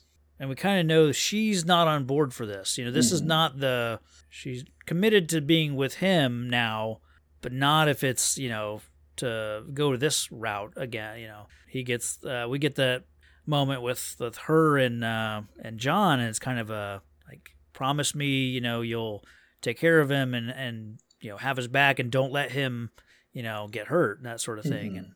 And then there's a few times they cut back to the camp, or the soldiers' camp, and the sheriff is just waiting. You know, he's eating pears.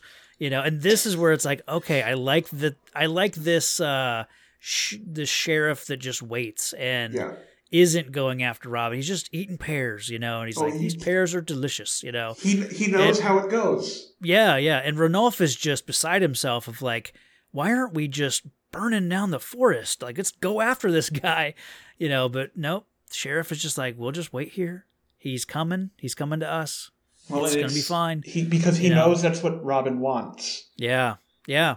And it's like, this is midlife crisis Robin Hood, you know. It's like Robin is spoiling for a fight, you know. And he falls into, I guess, the sheriff's trap here. He makes the first move of the four of them like ride out of the forest on horseback, and like this, they get like right up on these four sentries on horseback who are poorly protecting the perimeter, and they just, you know, ride up on them. All of them ride, you know, escape, and then, or, you know, run away, and they kill, I think, two of them. Two of the soldiers make it back to camp, and then I forget if this is this where they ride out and meet and they have the... No, they run back. Okay. They ride back into Sherwood, and they're like, are they coming? Are they coming? No? Oh, that's right. Yeah. Because this was Robin testing the sheriff. Like, if you're not going to come in after us, we'll ride out and make you chase us into the forest. Because obviously Robin wants a fight... Well, Robin and his men want a fight in the forest where they have the advantage. Right. I guess what Robin really wants is kind of he just wants, you know, glorious combat kind of with his old enemy. And yeah, the sheriff knows, like, I don't have to give Robin what he wants. He's going to be itching to fight, and he's going to try to take us on. So, and he's right, you know. Well, and so what winds up happening... You know, Robin and Little John ride out basically to discuss terms. Yeah. And they settle on champions. And this is one of my favorite parts, especially for Robert Shaw's performance. Sure. He says that, you know, why would I do that? Because I'm at the advantage here. Yeah. You're either trapped in there because I'm not going in, or you're facing me on an open field. And he goes, well, I'll be one of the champions. And he gets this look on his face like, oh, well, I can't say no to that. I can't. I gotta do it. Let's do this. And I just love that. I love the way that works.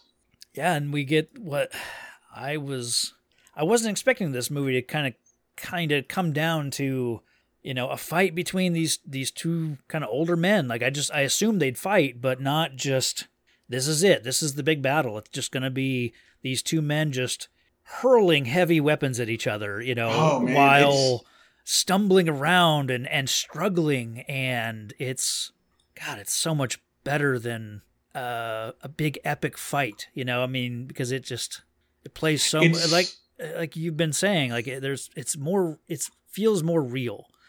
It's slow and it's brutal. Yeah. I don't know if you've been to Renaissance fairs or anything and seen these battle recreations. That's how it is. And if you've ever picked up an actual broadsword, things are like 20 pounds. you move slow with that, and yeah. and then they have the axes and the sword, Mm-hmm. and it's a wonderfully choreographed and performed fight, and it's very brutal. Like every hit stings. Yeah. And then when you get that last shot from the sheriff up into Robin's side, and they show it for just a second. Oh yeah. God damn, that's. I think my favorite thing of this is they meet up for battle, they square off, and then they kneel together. Mm-hmm, mm-hmm. And then there's this one little touch where Robin stands up first and he puts his arm on the sheriff's elbow just to help him up. Like there's so much respect here. You know, it's so like. Well, like this, this is what they've both always wanted, and they're going to do it right. Yeah, they're going to do it right. It's like if this was Game of Thrones, one of them would have just the second the other was on his knees, he'd just reach over and stab him and kill. But it's like, that's not what they're doing here. They want it to be. This is a fair fight. This is fair fight. Yeah. Because if you think about it again, like as a sequel to a realistic, demystifying sequel to Adventures of Robin Hood. The sheriff and Robin never faced off in that. Right. One. Yeah. And so it's very important that they do so here. Because this is, we've matched wits, we've matched men, but we have not gone head to head. Yeah. And it's important now that this is the end for one of us. There's no, depending on who wins, there's no way out for the other. Yeah. So, this is the thing that we really see who Robin Hood is, and why maybe the sheriff was hesitant to catch him when Robin was expecting maybe to be captured, is because it's over. Robin won't yield, but he has, his guts hanging out, basically. Yeah. And the sheriff is like, well, I guess this is done. And then Robin jumps up and stabs him in the stomach. Mm-hmm. Brings him to the ground. Yeah. And then I love it. At one point, the sheriff has to cut the axe that he's wielding, like the leather strap that's holding it to his arm, because his arm is now basically useless. He's Robin's wounded him in the arm, his left arm. Yeah. And like they're just hacking each other to pieces, basically. And but Robin gets in that one last, he gets that burst of energy or will, whatever. Yeah. And gets the last moment, and they're there with each other.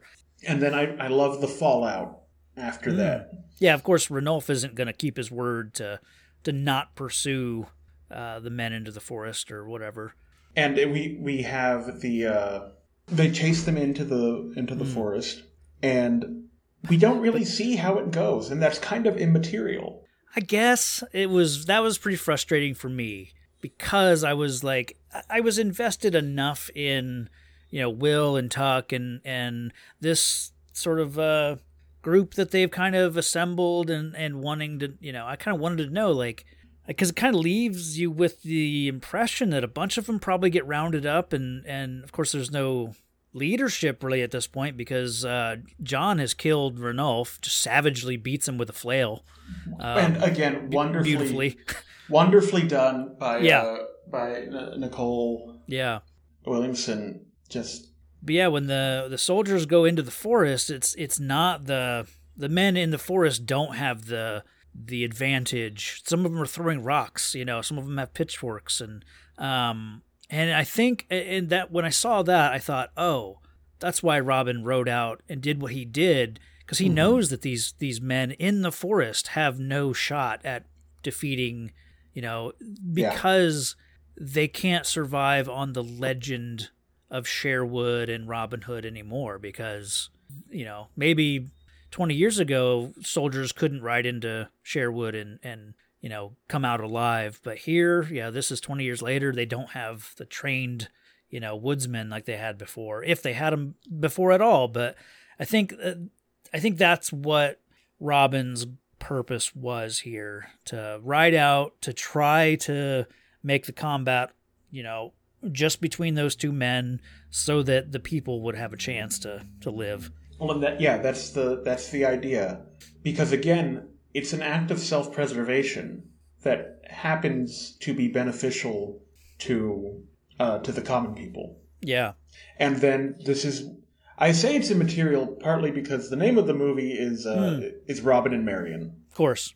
And it's broadly an adaptation of the Death of Robin Hood. Yeah. The ballad The Death of Robin Hood, which is, like I said at the beginning, I remember when I read that in the Howard Pyle book. Mm-hmm.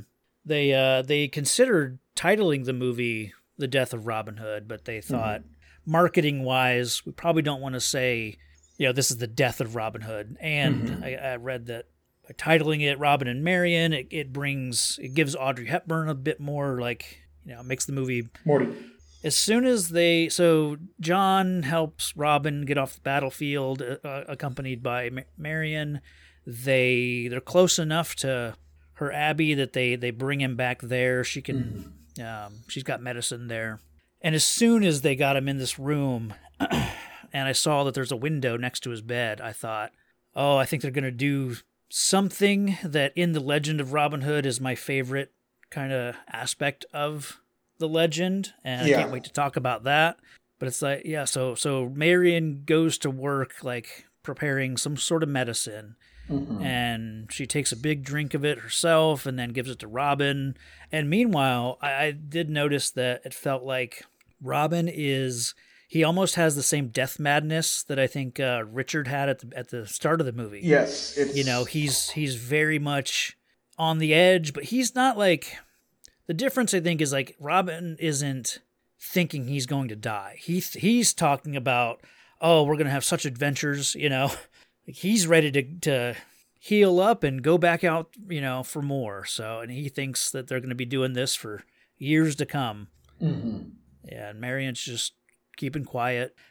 She prepares this thing for him, and it's initially when she drank it, I thought, is she about to poison him? And, he takes it and he's going on and on about this adventure and everything. And he slaps his leg and then he looks at his leg and he's like, I can't feel it. My legs have gone cold. They're numb. And it slowly starts to dawn on him, and then we see Marian and she's kind of slumped against the wall and looking at Robin, and then you realize kind of what's happened, and he realizes what's happened and shouts out for John. He thinks, he's like, I've been murdered, Initially he's like, this, I don't want this, but it just beautifully plays out. She knew he couldn't keep going, and she knew that this wound was probably too much for him. I think initially I read this as she didn't want him to continue this life that they were going to go down the path of, and so she killed him for that. Now I kind of realize it's because they don't really show his wounds or show, so I struggled with the idea that this was a mercy killing, he wasn't going to survive this, so she ended his suffering. At first I read it as she didn't want to spend her life, running from the law or getting in and out of scrapes and doing, So initially, I saw it as two different ways, but I don't know if you recall ever struggling with that at all, or just seeing it one I did way. Struggle with it the first time I saw it. Re-watching it now and kind of from my perspective as an adult. Yeah. I absolutely... the reason she gives is true and accurate. Yeah. It is because she loves him. And neither of them... It is a mercy. Because he cannot be what he wants to be. Yeah. And she cannot be what she wants to... Now that he has come back, and what is there... She can't just go back to being the abbess, not because he came back, but because, she's a fugitive herself now. Sure. And if he's gonna go, what she says is, I can't lose you a second time. Yeah. But I've always, always, always loved the ending of the story of Robin Yeah. Hood being this moment. And I think it's wonderful to me that Marian is a later addition to the Robin Hood stories. Sure. And so to find a way to put her in this, which is one of the oldest Robin Hood stories, Yeah. and make her presence there extremely meaningful, because in the oldest telling from the Guest of Robin Hood, it's just Robin Hood and Little John. Yeah. At the end, and it's some prioress who, and it's Robin's cousin. Okay, right. In a lot of the tellings. So I printed out one of the older poems. He shoots his final shot. Yeah, that's my favorite aspect of this. Like I said, when they brought him to this deathbed, what I assumed was going to be his deathbed, and there was a window there, I thought, are they going to do the arrow, where he shoots the arrow, and wherever this arrow falls, will be where you lay me to rest. And so happy they did it. And the way the way it is in the Howard Pyle, very much like in the film, he has his horn, which we see for a bit in the film, and he goes to his cousin's priory to be bled. And she poisons the wound. And he calls on the horn, and Little John happens to be nearby. And just like in the movie, he runs in and breaks down the door.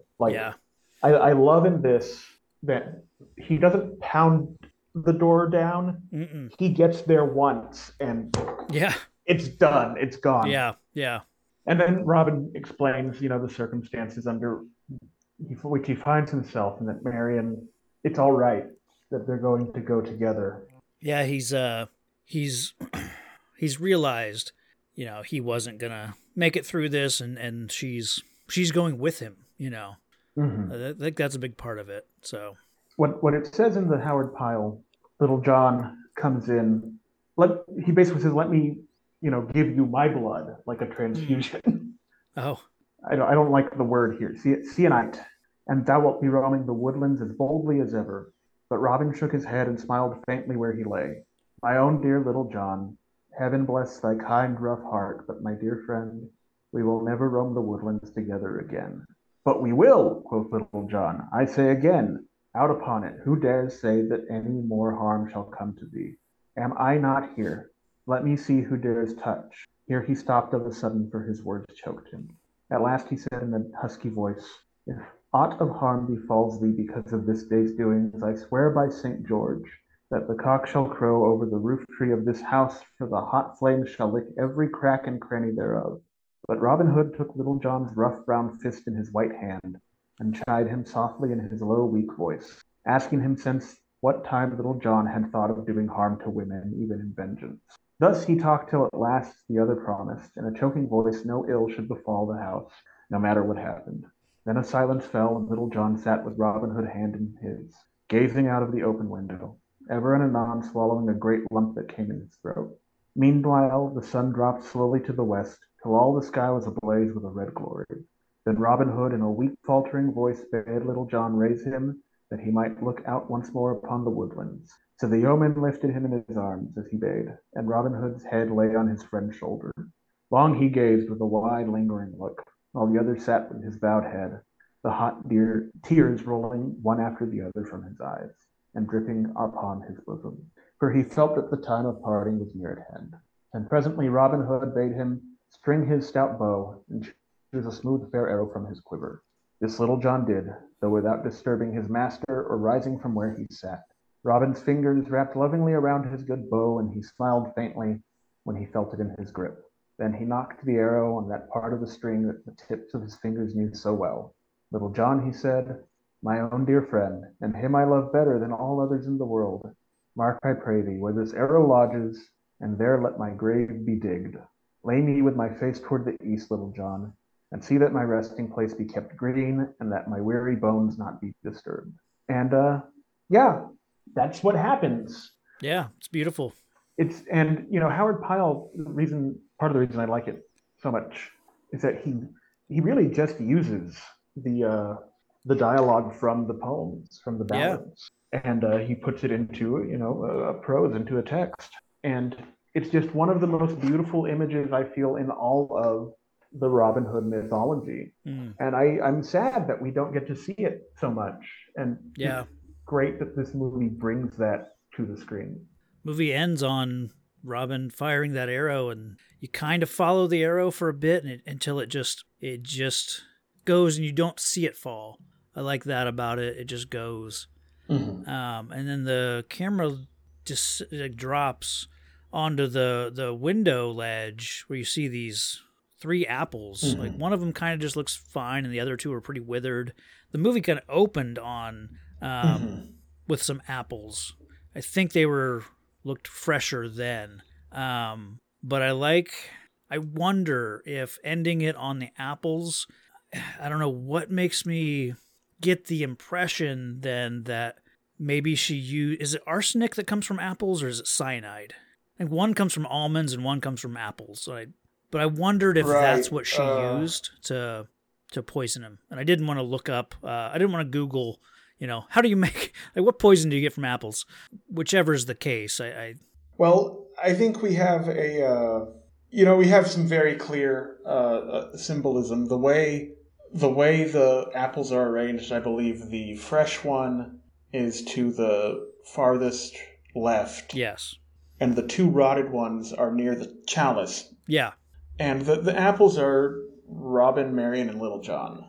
The 2 dead, decayed apples, and the fresh one that we know is going to rot someday. Sure. And I think it's poignant, it's a little heavy-handed, but I think it's just a wonderful way. It mirrors the opening shot, and it puts a button on it. Yeah.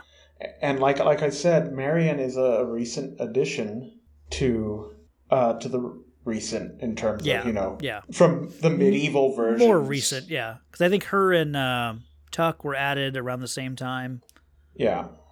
So to be able to bring her into this, and it is cyanide. Okay. Cyanide. That's why it's in apple seeds. Yeah.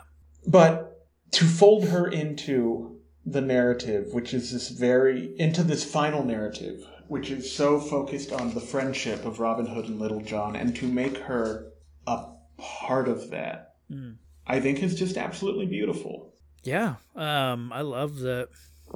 I like I said at the beginning, I didn't know what to expect going in, but I loved this movie. It took a little while for it to get started for me, because it had some shaky, little shaky ground that it got started on. But no, once it was a movie about Robin and Marian, and I kind of came around to that and was like, oh, this isn't Prince of Thieves. It's not, a story about them becoming outlaws and having all these adventures. It's like, it is about these 2 characters finding each other again, and, the sheriff kind of who's pursuing them a little bit, and like his part of it, and Little John, like it just all came together for me so well. Thrilled that I watched it. Ends on such a, bittersweet sort of ending, because I don't know what the fate of everyone we met is going to be. I don't know what happens to Little John, some of the woodsmen, but I don't know. And I think on one level, from the story is about, it's called Robin and Marian. And even in its earlier version where it was called The Death of Robin Hood. Yeah. That's what it's about. That's where it has to end. Totally. Yeah. Well, on that cheerful note. Yeah, I don't know what else to really say about that. I mean, we don't really rate movies necessarily on this show, so I don't really want to, rate it. I mean, overall, it's a movie I'm like I said, I'm thrilled that I watched. I could see myself watching this one again in the future for sure. And it seems like like you've said, you really like this movie as well. So I do, and I'd recommend it to anyone who's interested in some of the more some more depth to the Robin Hood story. Yeah, this Springside. I wish I had thought of it as a spiritual sequel to a different Robin Hood adventure, because while watching it, I was a little bit like, but what happened, 20 years ago? What, not thinking of prior Robin Hood movies that basically tread that ground, So that's an interesting way to look at this. But yeah, what would you want to, where would you want to direct any listeners to check you out? So I do a podcast called Record All Monsters. We discuss giant monster movies, and if you enjoyed my little intellectual deep dives into the history of what we were talking about today, you'll find a ton of that in Record All Monsters, just in relation to giant monster movies and some of the influences and ideas behind those films. So you can find us on Facebook just by typing in Record All Monsters Podcast. At Instagram, we are at recordallmonsters.pod. We're on Twitter at Monsters Record. I think we have a Blue Sky. I don't remember. Probably if you search for Record All Monsters, you'll probably it's probably going to come up. Yeah. It's not a very common name. Yeah. And I have a book coming out in November. Great. I don't know when this is going to be out. Pretty soon, as recording. Yeah, pretty soon. Yeah. November 28th, coming out. It'll be available on Amazon. It's called Record All Monsters, the book of the essays from the podcast. It contains 42 essays on giant monster movies and some little trivia factoids as well. Awesome. So there's that to look forward to. That's great. I can't thank you enough for, coming on for this episode and bringing so much to it. I mean, thank you. No, I think you're the perfect guest to talk about this movie with. So. Oh, well, I'm glad to hear that. Yeah, so as far as Road to Sherwood, the next stop is going to be, it's not a Robin, I think I'm going to do every other movie will be a Robin Hood movie. So this is going to be a not Robin Hood movie.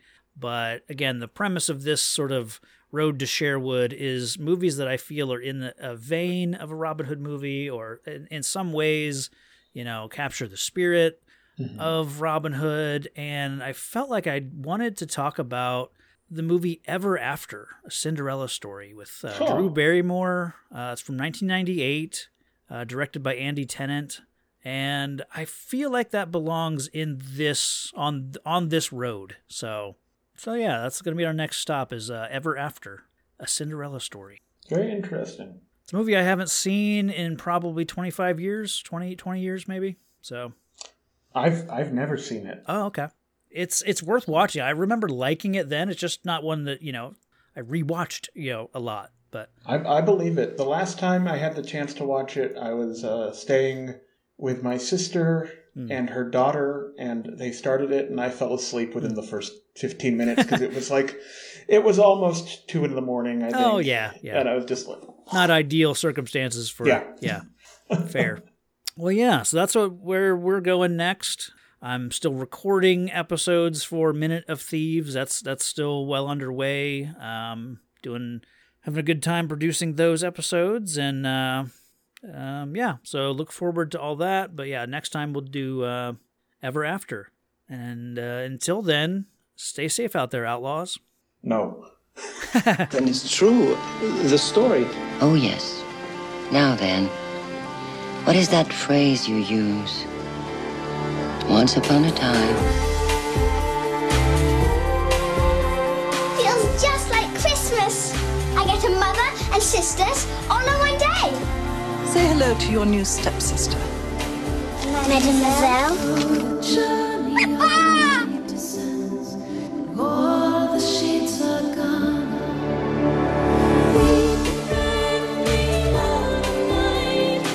You poor little country girl. Thief! Get out!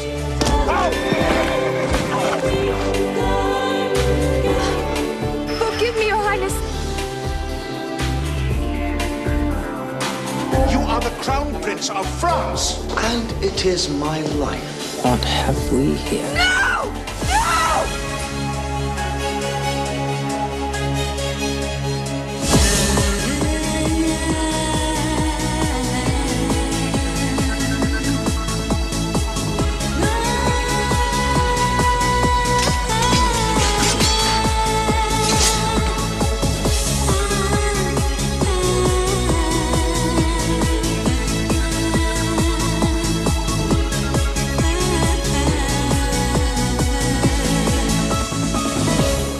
Just breathe. Tell me a favor.